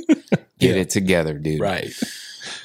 So what did you do to start fixing your life, to stay on track and getting into being a artist again, a musician, a business owner? Right. So I'm cleaning myself up, and that's why I kind of say, like, in some cases, like whatever happened is sometimes an anomaly. Doesn't always happen very, very often, because I went right back into the environment that I was held in bondage, and that I held in bondage, the same community where all the addiction or these accidents and all this stuff happened, went right back to the same community. And I remember, like, finally, you know, I've been to treatment now like 3 or 4 times at that point. And finally I come back home and I'm like, okay, I'm ready for this sobriety thing, whatever this is. And I want to work a program. I want to figure out, you know, what I'm doing. And at that time it was like AA and NA and these things. There was NA in my little community. And I went to that first meeting as soon as I got back out of treatment. And there was one woman, like one of my best friends, my sister, Steph, and her son, who was just a little boy, you know, like she had to watch him. So that's the only people there. And I'm like, oh, wow. There's not much of a sober community here, you know? but at least there's one person. And she was saying like, yo, most weeks it's only me and my son. Nobody shows up. So I open up the book and I just do work. I don't know. I'm trying to fellowship. I'm trying to create something here, but there's nothing happening, you know? And finally, bam, both of us, you know, had that surge to stay sober and build community. So together we built it up. And, you know, therefore, I don't know what it is now. I've gotten away from the program, but we built it up to where there was more than 10 people coming at we were holding them like lunch times 3 times a week, night meetings. Like we really started to build this sober community. And I remember being home and going like, man, there's no community for people that want to better themselves here. Like how am I going to make it? And me with that strong mindset, how is someone going to make it that doesn't have that drive, you know? So I went straight to my tribe, and there was this gentleman that worked at the treatment center that did these like drug and alcohol awareness conferences and said, hey, I want to do one on your reservation. I was like, all right, cool. So he planted this seed. I went to my tribe and said, hey, we don't have a community for people that want to get better. I went straight to behavioral health, the people that do alcohol and drug abuse, the people that do mental health and all that stuff, and said, hey, you got a huge lack. Like you guys have these services in this office, but what about all the people that don't want to come to you? What about the people out there in the community that don't have that help or don't have the drive or are ashamed to be seen going into these mental health spaces because there's still a huge taboo of people even seeking help, right? Yeah. So what are you going to do for all these people? Like, I want to hold a drug and alcohol awareness conference. You know, this is something that has never been done, you know, in like 6 weeks, bro, I'm serious. Like from that first conversation to the doors opening of that drug and alcohol awareness conference was 8 weeks. In 6 weeks, we raised $46,000. We brought in speakers from all over the world. We brought in these hip hop artists that would come in for our youth, shot this music video, all this stuff. Did this sober powwow. I spoke and told my story for the first time, you know, to my public, to my own people. Had other people come in and share their stories. Had these AA and NA meetings during it all, like 4 days of just events. We have this community event every year in Nespelem called Mill Pond Days. Shout out town of Nespelem for your celebration. And they had agreed to move their whole focus of that year, and we held it during that same time, that celebration, to a drug and alcohol awareness focus for the town and the celebration. So we did this 5K fun run that was drug and alcohol based, did this parade and all that. Same events they always do, but with a theme and with this like vibe around like trying to have this awareness around the negative lifestyle patterns that our people are faced, that our family are faced with. And that was like my first introduction to like being an event producer, to being a motivational speaker, or to seeing that music and art can have this positive element as well. Like my whole music and all that at the early years, it was crazy. Like I was 19 or 20. So all of my messages were, we could talk about love, we could talk about murder, and we could talk about Jesus all in the same album. You know, it was just weird. Yeah. And then as I started to really go down that negative lifestyle pattern, using coke, dealing coke, drinking all the time, my music emulated that lifestyle.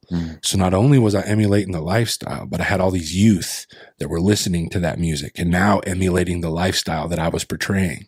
So here it is, just like the industry, you know, this fake lifestyle and people following it, creating this whole culture that isn't real. And I was feeding right into it. And when I went to prison, I put everything away. I said, look, I don't ever want to go through this again. So no music, no nothing. I'm going to live a completely different way, you know, and didn't pick it back up. And then after the accident, 3 months after the accident, I remember going to the doctor, and my mom, like, again, like I'm the guy that I wear my emotions on my sleeve, and she knew something was up. She was like, yo, like, what's wrong? Instantly, like, I'm yelling, like, I don't even want to be here anymore. Look at me. My life is over. Like, I can't eat soup. I don't know how to wipe my own butt. Like, I've been right-handed my whole life. Now I've only got my left. I don't know how to live. I'm done. I don't want to be here. My life is over. Look at me. You know, and she's instantly like crying, like, yo, like, we're going to be okay. We just got to get through this together, son. Like, called in sick or called in with family emergency. I remember being home just like defeated. She's like, look, like, I'm not going to ask you no questions. I'm not going to pester you, but just know I'm going to be here. Like, even if it's just to listen, son. And like in that one moment, I was like, oh, Like I still am worthy of something, you know, like something planted. And the next morning I woke up and I went to BeatStars, which is like a beat leasing website. Got like, you know, like thousands and thousands of producers, 40, 50,000 beats. And the one beat that I like is from this producer. Shout out Jay Scott, Perfectionist Music, from Walla Walla, bro, of all places, just right here in the same state. Yeah. You know, so I started building a relationship with him, and I wrote this song that next day about like just telling myself like to live another day, to like, you've got something to live for, go out and find that, whatever that is. And then sat on it for over a year, didn't share it with nobody, didn't have a studio or anything like that.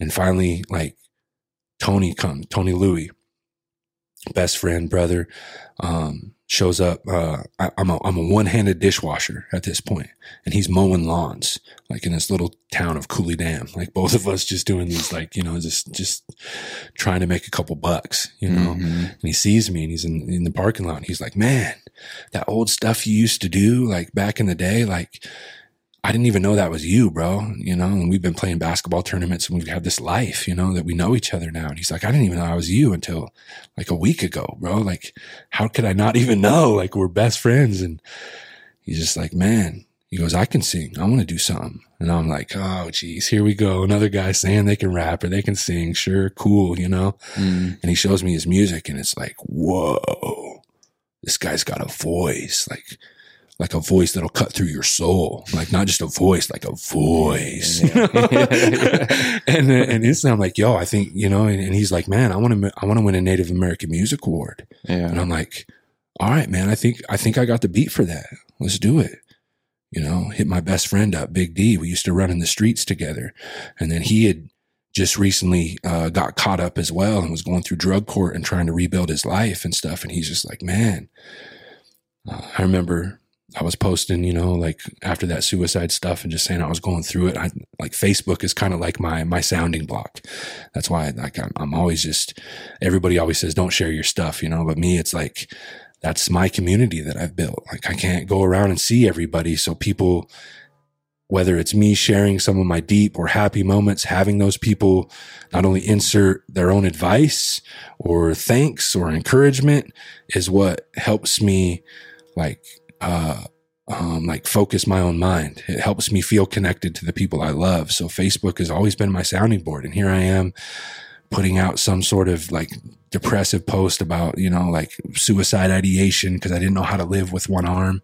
And Big D just called me up one night and was like, "Yo, man, I'm going through this stuff. Like, I totally understand where you're coming from." He goes, "Man, all that music we used to make back in the day, I'd love to try to do it in a different way or something." And I was like, "D, I think I got the beat for that."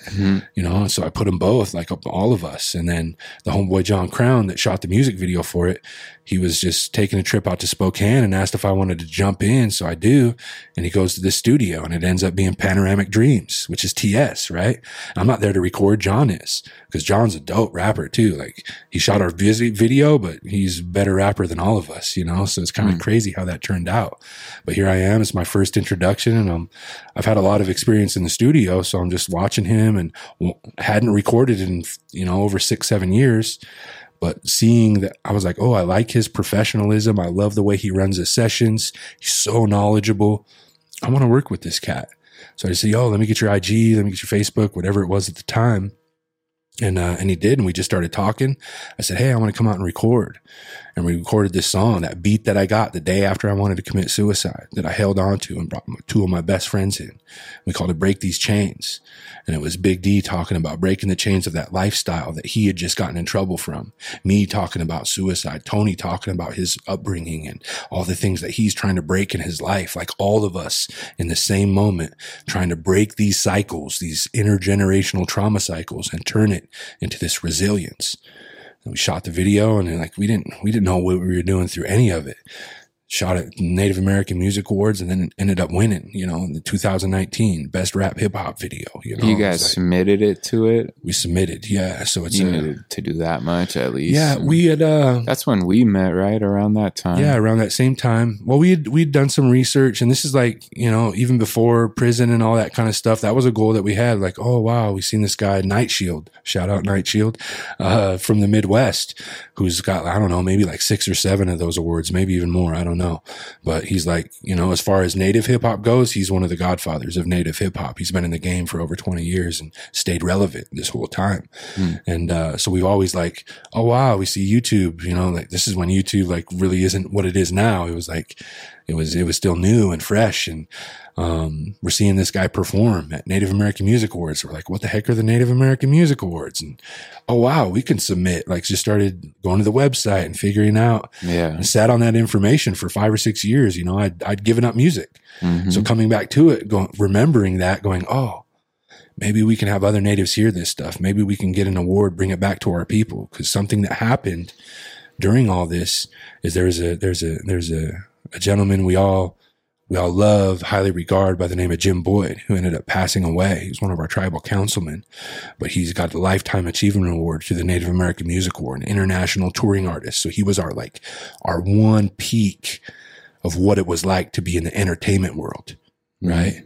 And now Ben Alex Dupree is that Hollywood director that we've got, we lost Jim.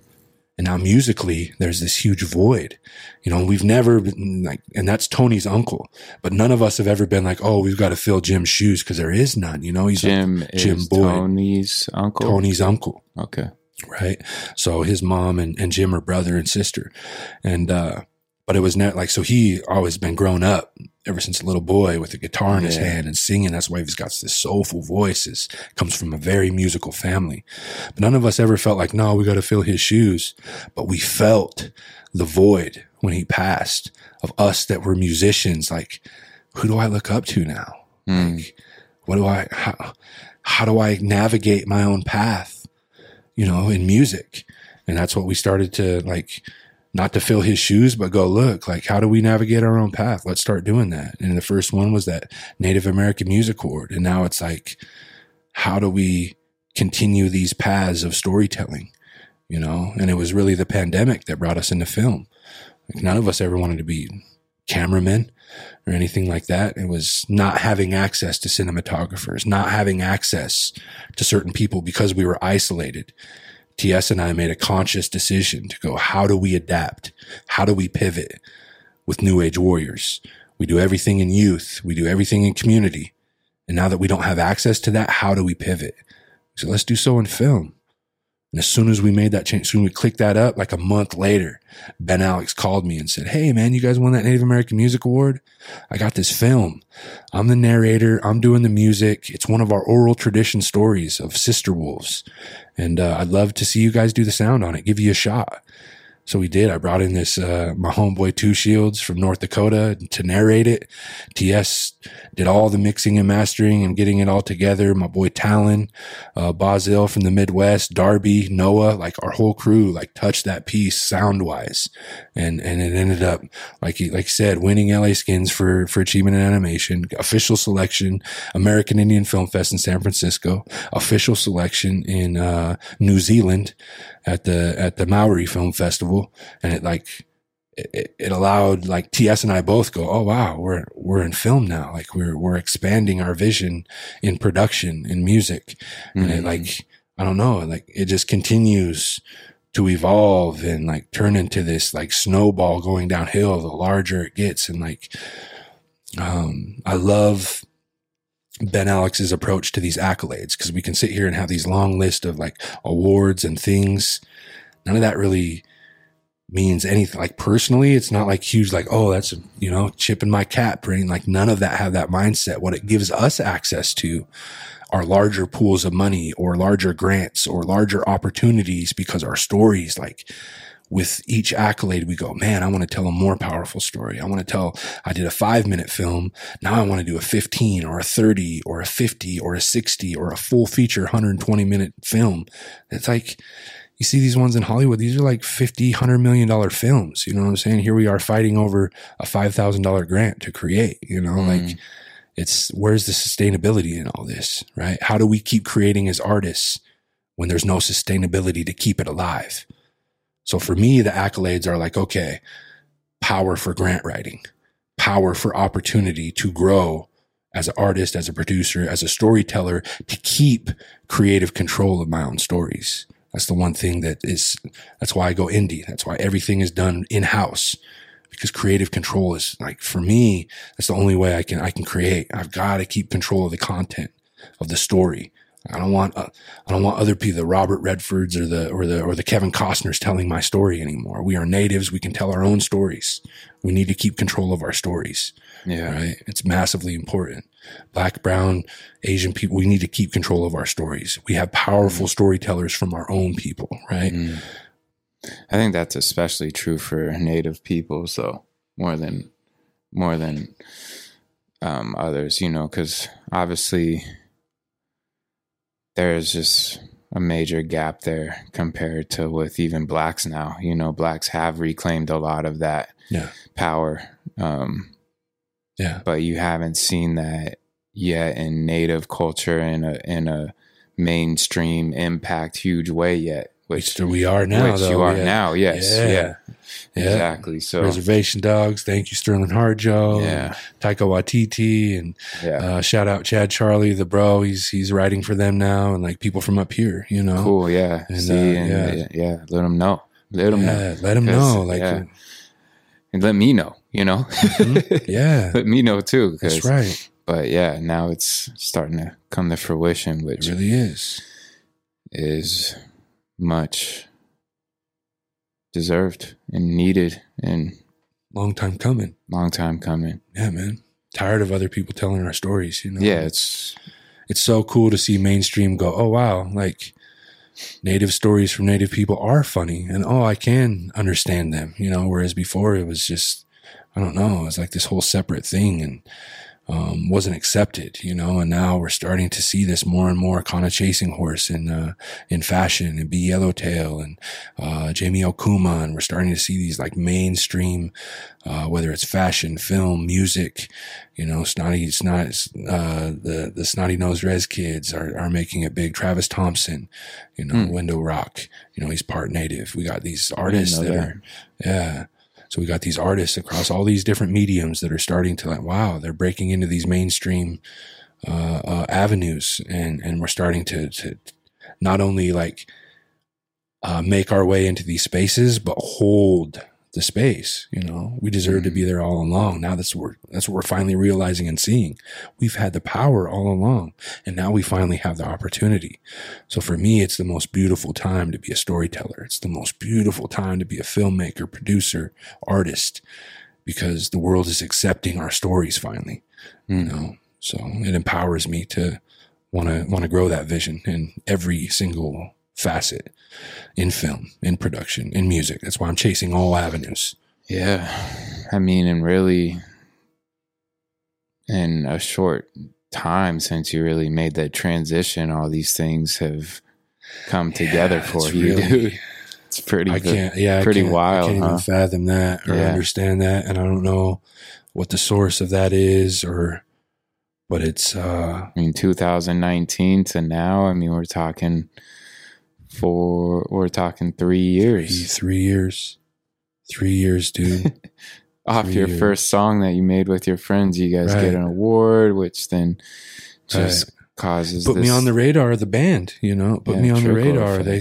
These guys have been in the game for 12 or 15 years, and it was that like with the DAT, these accolades come and they go, oh wow, here's another Native, you know, doing what they're doing. And they had a vocalist at the time, but the vocalist and them were both on this trajectory of like just success, you know, to where gigs and things were starting to conflict. And they were just like, look, like, we love you, but we gotta part ways. We gotta do something, because we're starting to lose money as a band, as all these conflicting things. And then they give me this call. They're like, yo, do you want to come give it a shot? And like, I've never performed in a band. All this stuff I've been doing has been production work. Like even that is music videos and stuff. Even live performance, I'm still a baby. Yeah. So it was crazy to be even given that type of opportunity, but having the sense to go, I can step into it. I'm going to believe in myself enough that I can learn along the way and I can make it happen. I'm a big believer in the act of doing, right? We can sit here and talk and think and all that kind of stuff, but the real magic comes from the act of doing. That's where I found all of my, like, I have all this knowledge, right, in my own head. And it's the putting the knowledge into action, putting movement and motion into that knowledge, that then and only then will it become wisdom, the experience. And that's what I'm in search of. I'm not in search of knowledge. No, I'm in search of wisdom. I want the wisdom to know how and when to do things in any type of situation. And I only will by the act of doing. So it's like a lot of these things are me saying yes to the universe, and the universe is answering. And I can't be any more thankful than that, you know? So huge shout out to the DAT for giving me that opportunity. And it's taken this whole thing in a whole new stratosphere. The summer is going to be crazy. We got booked for a few different big things. We'll do our first album release at the beginning of June, and we'll do 6 or 7 day run in New York City to release the album. Playing at New Jersey Performing Arts Center, Harlem Jazz Museum, the Smithsonian. Like, these are big venues. New Blue with freaking DJ Logic and Julia Keefe from right here opening up with us. Amazing, like Rico Jones. These are like major cats in the game, right? Yeah. And to be able to create with these types of people is been amazing, And then boom, we end that, right? Take a couple days break on another couple tours. And then we do this like 6 location Bureau of Land Management, South Arts Jazz, like 6 national monuments we're performing in front of, right? All June and July. And in the middle of that, I'll break off. And First Peoples Fund, that Artist and Business Leadership, they're the ones that have really taken care of me. So July 1st, this is huge, y'all. Like being one of 50 artists, native artists, to grace the stage at the Eisenhower Theater at the Kennedy Center, dog. The only Colville, right? I'm going to go represent my people at the Kennedy Center and perform. Like, it's like, what? Washington, like the Kennedy Center? Like, yeah. It's just, holy smokes. I can't understand it all, It's like, and just say yes, you know what I'm saying? Yeah. If it's, and remember this, like even saying no is making your way to your yes. Like me, and it has to be in the right situation. Early on, I was saying yes to everything. And some things were not making my own quality of life sustainable. Mm-hmm. It was taking away from my vision and my purpose. Yeah. So like the act of doing allowed me to go, okay, I'm working way too hard. I'm saying yes to everything. These kind of things don't align with my purpose and mission as a human being. Let me say no to what doesn't align to me. Let me not say yes to everything that's just charitable work. Yes, still say yes to charitable work on the things that you believe in, on the people that you believe in. Yeah. But say no that what doesn't, because you've got a purpose here, and all that stuff will get in the way. And once I started saying no to that stuff that wasn't, man, the sustainability came. The yeses that were bigger gigs, that I could pay my rent, that I could pay studio space, that I could pay rehearsal times for other people to integrate with me, was what has created sustainability for my life. So even the no is making my way to my yes now. Mm-hmm. It's like my yes is everywhere. Mm-hmm. My yes is in my no. And it's a powerful place to create from, to have that. So that's amazing, man. Man, it's pretty wild to be just seeing how things are just taking off for you, man. Like you said, like, what? I'm going to be performing at the Kennedy Center. Right.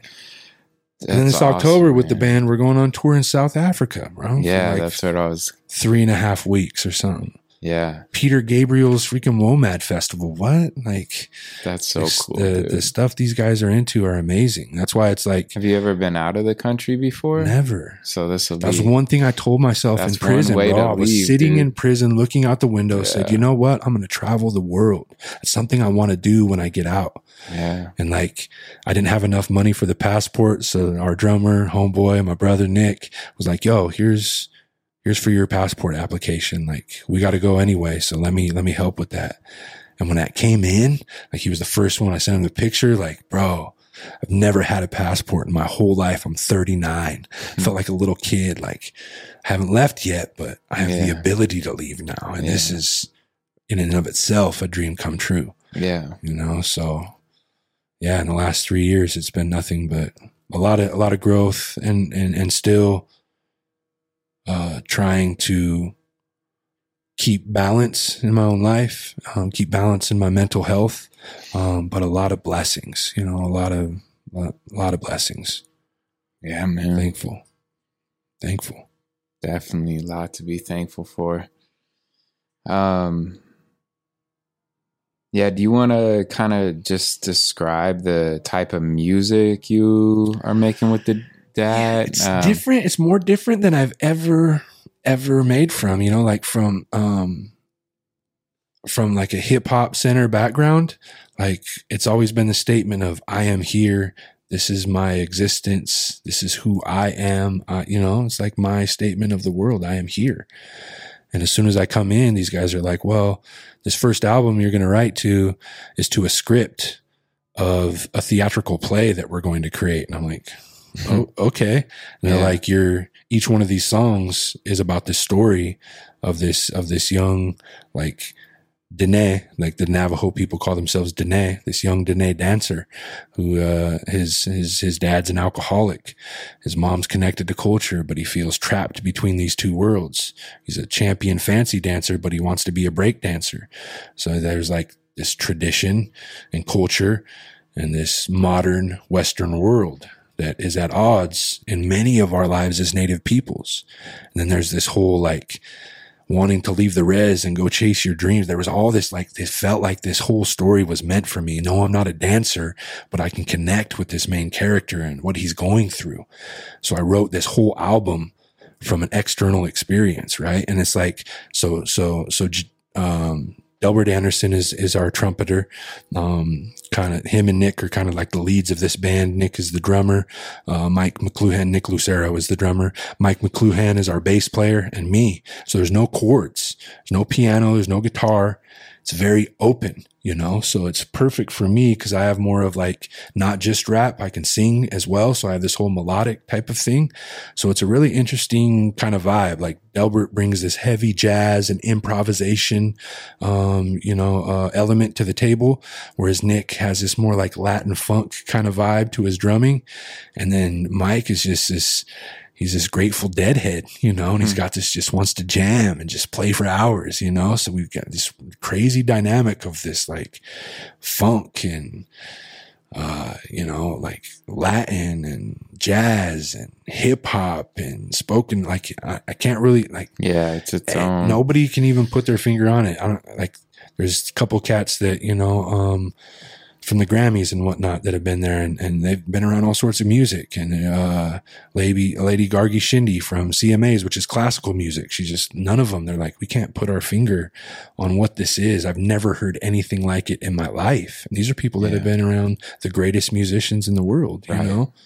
And then for the Spirit Coalescent stuff, it's me doing spoken word in response to visual art pieces, you know? So all of these new projects I'm creating are totally outside from a hip hop mindset and totally outside from even hip hop itself. That's why I'm not really a hip hop artist anymore. I'm just a storyteller, and it comes alive in some really weird and interesting ways that, I don't know, the universe is still answering. So I'm gonna keep creating from it. Yeah, no doubt, man. It's amazing, man.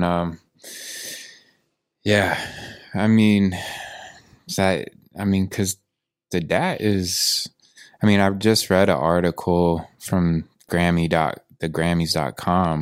Yeah, they just covered me and Delbert. Yeah. Yeah. And about that situation at the festival where the promoter felt that he didn't look native enough and tried to put a necklace, a turquoise necklace on him during the middle of his set. Right. And told him literally on stage, like, you don't look native enough. And like almost was trying to like not have him even get on stage, even though he was already previously booked. But because they showed up in suits and just different, she was expecting that they're going to be like in regalia, you know, and they weren't. And so she was like, well, that's not what I want. Like that kind of stuff is so ridiculous that that would even transpire.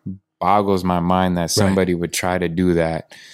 And I'm glad the Grammys wrote about that. Thank God. Like that's huge. And I bet that promoter and whoever that lady is needs to, if she didn't, rethink her whole life. Big time. What are you doing?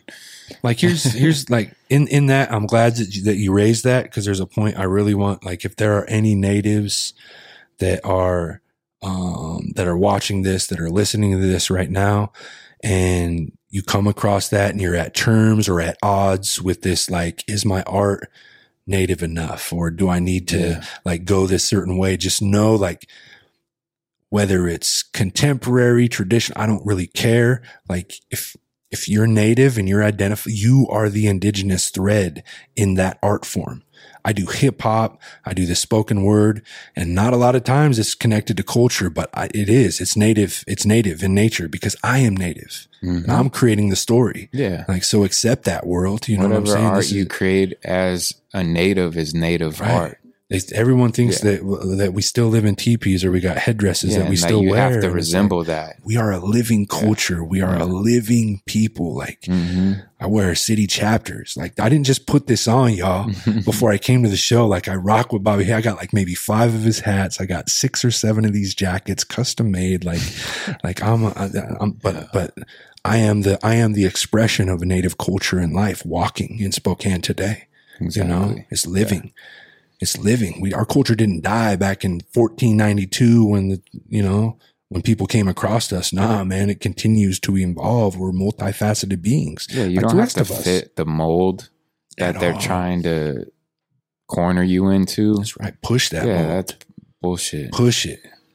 I'm not gonna cuss much on this podcast, but once in a while, for things like that, I'm gonna let it go. You know, let it go, because that's what it is. That's right.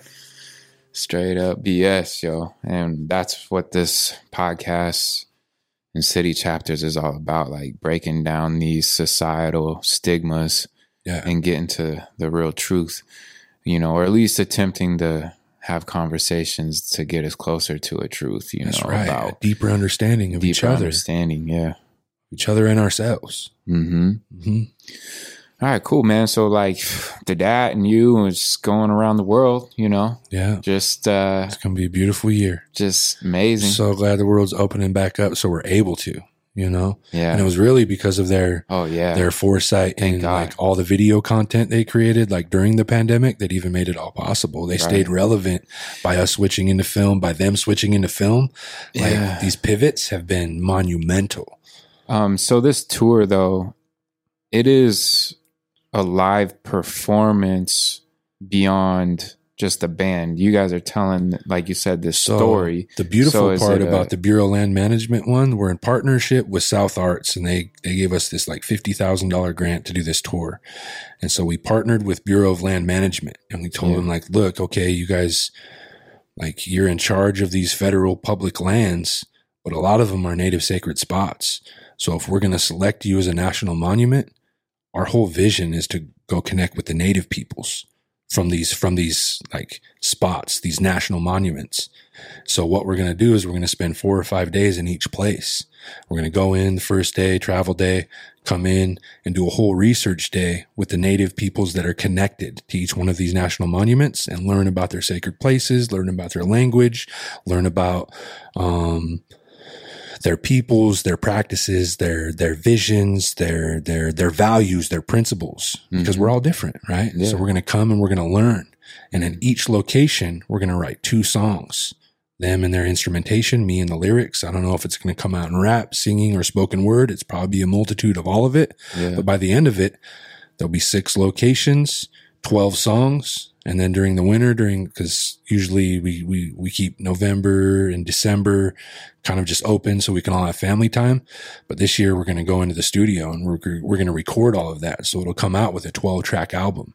But the whole premise is it's going to be the indigenous voices and us just being translators of what we learned from them. Wow. And this whole album will be native voices from these public lands that are in control by the, I gotta by the listen government. to that, yo. It'll be different. Yeah. Do you know the places you're going to? Or? Yeah. So we start with Canyon of the Ancients, which is in Cortez, Colorado. And I don't know the exact track, but we go to Warm Springs Reservation. And I don't remember the names of each national monument. But we work with the Paiute up in Boise. They got this place called Birds of Prey. So we'll work with the Paiute tribe there. Not sure which tribes we work with in California at King Range. I can't remember. Yeah, it's all good. Yeah. And then Oregon Mountains in New Mexico. Yeah. And yeah, those are the 6 locations. So pretty much all over the west side. Cool. But it was really cool when he went into that meeting. There was like over 300 national monuments and their representatives in on that Zoom call. Mm-hmm. And from that call, him pitching the idea, like 89 national monuments and 20 something more, like over 120 were interested in this type of project. So this may just be the first iteration of us doing this for years to come, right? Yeah. There's just so much opportunity for us to, and that's what I love about it is the lifting up of indigenous voices, right? The marginalized communities and us just being translators. Hopefully we do honor to their word and in their belief system. So, man, that's so cool, dude. It's different. Yeah, these guys think all the way outside the box, bro. You've entered into. I jumped in the right bus, dude. Yeah. I just jumped in the right car. I want to thank, again, all hats off to the DAT, our whole team, our media team, like all these guys and these women, like, have you're a dream master, bro. Yeah, just, I don't know. I mean, you're living in a dream. So I like, Toltec wisdom. I've read like Dr. Miguel Ruiz's books, Don Miguel Ruiz. He wrote the 4 Agreements, the Mastery of Love. Okay. But he comes from the Toltecs, which is a society that came out of like southern Mexico. Okay. Like Mayan culture. Okay. But like I don't fully understand the Toltec lineage, but they were basically holders of knowledge and light. And anyway, their thought on our experiences, it's a dream. And how do you become a dream master? A dream master is someone that creates his life into a place where he wills things into existence. And basically he's living out whatever he wants to live out. Right. He's able to manipulate life to give him what it is that he wants to experience. Right. And that seemingly is what you've been able to do since you made the transition from your past life to this new life. And now the universe is giving you all these, all the things that are dreamlike. Like this is like dreamlike, like you said, like I'm going to be performing at the Kennedy, like all these experiences. You're about to be on tour in South Africa. Right. Like this is a dream, you know, like it's I think wild. The biggest part, like TS and I talk all the time about manifestation, it's like, and I think the biggest thing that has allowed that energy to happen in my life specifically was finally the disregarding of that belief that I don't deserve it anymore. You know what I'm saying? Like that's what overpowered everything. It would stop me short because I didn't believe I deserved success. I believe I didn't deserve love. I believe I just didn't deserve any of that. So now that's been replaced with, and sometimes I still don't, sometimes I still self-sabotage. I still got healing to happen, for sure. But more thoughts than not, are now believing that I deserve what I'm stepping into, and I need to be in that room. I need to be at the table, and I need to be conversating because my representation matters. Yeah. And the universe is always for us, never against us. It's been waiting to bless. But I've always shut it off and said, no, I don't deserve it. And now that his veil has started to come down, oh, wow. I don't know what the next 3 or 4 years are going to be, but I'm excited. Dude, I understand that fully. Like, feeling that you are deserving of great things is something I didn't realize. I really didn't believe in for myself until recently. And because I've shifted my mindset into really like dealing with the traumas and the things that I did, the things I was ashamed of, and realizing they don't define me anymore. I'm not living in that anymore. I don't have to live in that anymore. I think I was still, and like that I'm good enough, and I'm good enough to achieve all these things that I really have dreamt about. Right. And, really, really, like you said, having more thoughts that lean towards that you do deserve it than when you don't. And when you do have those thoughts that you don't, you redirect your mind into saying, yes, I do. A lot quicker than before. Yeah. Instead of staying in it and allowing the tricks of the enemy to take you down back to that low negative place. Big facts. And abstaining from negative substances, which are tools, from my perspective, they're tools of the enemy, especially for certain individuals that are meant to do great things. Just because you were born with the availability or the destiny to do great things doesn't mean that you will. There's choices that you have to make to fall into your destiny, and the universe works in mysterious ways, and it can only do so much for you. But at the end of the day, it is going to rest on your shoulders and the decisions you make. And, I think that, I know for me and definitely for you, like that we were preserved. We were protected. We were allowed to go through the lessons that we were needed to wake us up to the real reason that we were put here, the real reason that we came here. Because I honestly do think like I came here for a reason, but the enemy has been strong against me from the gate to keep me from falling into my power, because we're the type of individuals that have the power to change our environment, to change the world for a great reason, for a beneficial reason. And I believe there's forces at work that don't want people to achieve those things, that they don't want that positive change to come about. Right. Whether it's physical or metaphysical, there are those forces at work. And, that's just my experience. I don't expect anybody to co-sign or believe with that kind of thought process. But from my experience and what I've been through, I know without a doubt that there's been things at work to try to distract me, to keep me down. But every time the enemy got me to that place, like something came in and had grace for me and allowed me to get through that without real destruction. Right. Like it put me down, it put me back, but it also never destroyed me.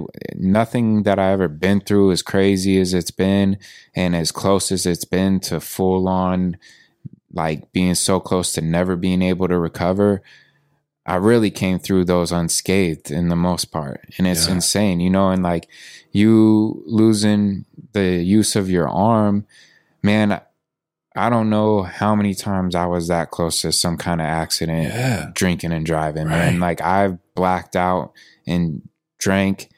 I've been blacked out driving more times than I could even remember or count. Too. Like I have no idea how many times. And I've done some things. I've wrecked cars. Yeah. I don't know how I came out. Some of my best friends and family have died. Yeah, I've had drunk driving. Yeah, me too. I've had one of my brothers, one of my best friends died from drinking and driving. And I've always, I always asked like why, not like why, like I wanted to go, why'd you save me? Like no, like why? Like why did you save me? There must be a reason for it. And as I've gotten older and more mature, and even Last year I went through something with drinking and driving, but I haven't drank now in about 6 months. But early last year I went through something with drinking, and once again I was saved, and like, I'm so thankful for the way that whole situation unraveled, because it was like the universe was telling me, like, I guess you haven't learned. Right. Whatever good forces that are at work that were trying to destroy me, they were really close, but, certain things intervened. Yep. Which to some might look at like, oh, I can't believe I got to deal with this. Right. For me, I was like, thank God that happened for Big me. time. Thank God that these forces, these individuals came in and saved me. Yep. Really is what happened. Thank you for that sit down. And these repercussions, these consequences are blessings that I got to deal with. Yo. They are not a burden. They're blessings. Sharpen my whole vision. Yeah. And I lost it for a little time after that again. And then nothing bad happened again. But I was just like, I felt like, one, I was having the positive affirmations that I've been implementing. And then my yearning, I've awoken again to like what I need to do for city chapters. And there is no room. And I've known this for years and years. But there is no room for drinking and the bullshit in my life. I can't manage to do both and be successful in the ways that I want to be. And the other thing too is I've really separated myself from people that do use alcohol negatively and party and all that bullshit. I'm, 33 now. So I'm just cultivating, and I finally realized too through the cultivation of like, I don't need these other individuals. I have love for everybody I've ever been friends with. So I'm not saying this to any of them that listen like I think that I'm better than you guys or anything like that. It's just that lifestyle does not work for me, and I needed to move this way, Right. So to each their own. I don't think I'm better than anybody. I'm just one person in this world trying to figure things out. And the one thing I know I figured out is like alcohol just ruins everything around me, and it ruins me. I'm not nearly as a good a person. I'm not. And it takes away all the opportunities that I create. Every time I get momentum, it's been drinking that has taken them away from me again. Me too. And so that's where I'm like, I can't have this keep happening. I can't mentally deal with me getting myself built up, getting momentum, and then I do something with drinking that just destroys all that momentum. It's hard to break my own spirit. Yeah, I can't exactly breaking my own spirit, man. And literally it has been broken, and I've pieced it back together again. I'm living right with myself, and I've got momentum going, and I'm now more than ever surrounded with individuals that have that same yearning, that same vision, that same ambition to go on to change our lives, change our environments, change our world. And, it's just been a long time coming, but I'm just glad I've held on and I didn't give up. And there's been times where I've been real close, and man, and that's why having you on was amazing, because your story of like what you've been through and what you've been able to now create shows people like your past doesn't have to define you. It doesn't have to hold you back. You can overcome it. You can go on to do amazing, great things. That's right. So that's right. I guess we'll start closing it up, but is there anything else you want to touch on? New Age Warriors, do you want to touch on that a bit? Yeah, it was a beautiful opportunity for TS and I to come together. There was that, that first video that we had all created. We won that award on. And, creating that drug and alcohol awareness conference was beautiful.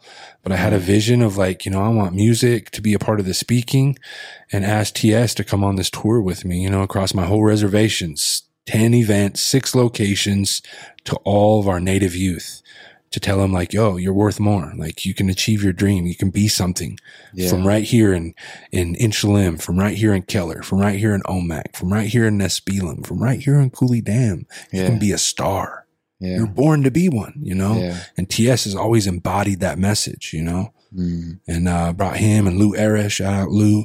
And then we brought Maya Bearcub at the time of the tour, a junior in high school, to tell her own story of both of her parents dying in a drunk driving accident when she was just a little girl.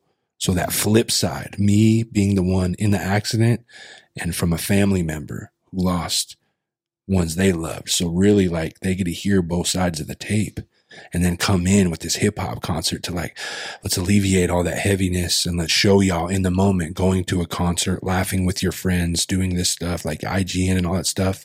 This is also ways to positively cope with what you're going through in your own life right now. Music, concerts, hanging out with your friends and doing so in a positive manner, alcohol and drug free, can also be a way you heal. And we just looked at each other after the first event and went like, we got to connect, bro. We're doing something powerful here. What are we going to call this? Like, we're warriors, but we do this in a new way. Cause we said, okay, we're not that warrior that's going to hold this all in and be the guy that just carries it all and doesn't share. We're going to speak about this. We're going to speak this into existence. I'm going to speak my truth out into the world. I'm going to allow you into my space, and I'm going to model vulnerability so that you know that there's a safe space for that as a male. You know, we want to do that from a man's perspective because there's so much saying, no, you don't do that. We don't do that here. Yeah. You know, and that has evolved into all of the beautiful community work we've done. It's evolved into this, you know, all these residencies that we've gone to, that we've held for other people. All of these film awards have always been from that mindset of the New Age warriors, you know, and like Tony has been an excellent addition to that. Nephew Noah, an excellent addition to that. Darby, you, like we have like LQ. We have the, like, you know, Calum with Wave Beats. We got, you know, Ben's coming into the picture. We got Derek Lemire, another native filmmaker that we're trying to work with. We got all of these different people. My partner Mora that we're doing dance and stuff with. There's this whole collective of people that is like making that statement that there's a new way to live. There's a new way to be a warrior in today's world. And so that's just like, that's our mission. That's our values. And now we carry it into, like I say, in that storytelling form. It's not just hip hop. It's not just film. It's not just music. It's whatever avenue we want to approach that day. There's a story to all of it, and we want to tell it. Yeah, man, it's amazing, dude. I can't wait to have you back on. It'll be fun. I honestly, I don't even think we got through some, you know, some really powerful stuff. So come back for the next 6 hours. I mean, next time it might be 6 hours for real. Right. All right. Well, we'll wrap it up. Yeah, let's do that. Till next time. Until chapter 4 is continued with James Pakootas. If you didn't notice. My brother. Thank you very much. Yeah, James Pakootas. If you didn't notice, we're out. I'm your host, Bobby J. It's the man right there. Mix my humble beginners with winners and chemists as far as I know. Whoa, sugar and spice, I'm everything nice. I give you advice, they give you a price. If you paid attention, you'll see what I'm kicking. I'm wasting your money by saying it twice. Shit is a game, you wanna complain, you blaming your L's on the dice. Mama just whipped up the cobbler, so I had to call it a reserve a slice. Whole fam gotta eat, closed mouth don't get fed. So all I had to do is speak. Now I'm talking myself from the bread, and y'all been talking me disease. Sleep.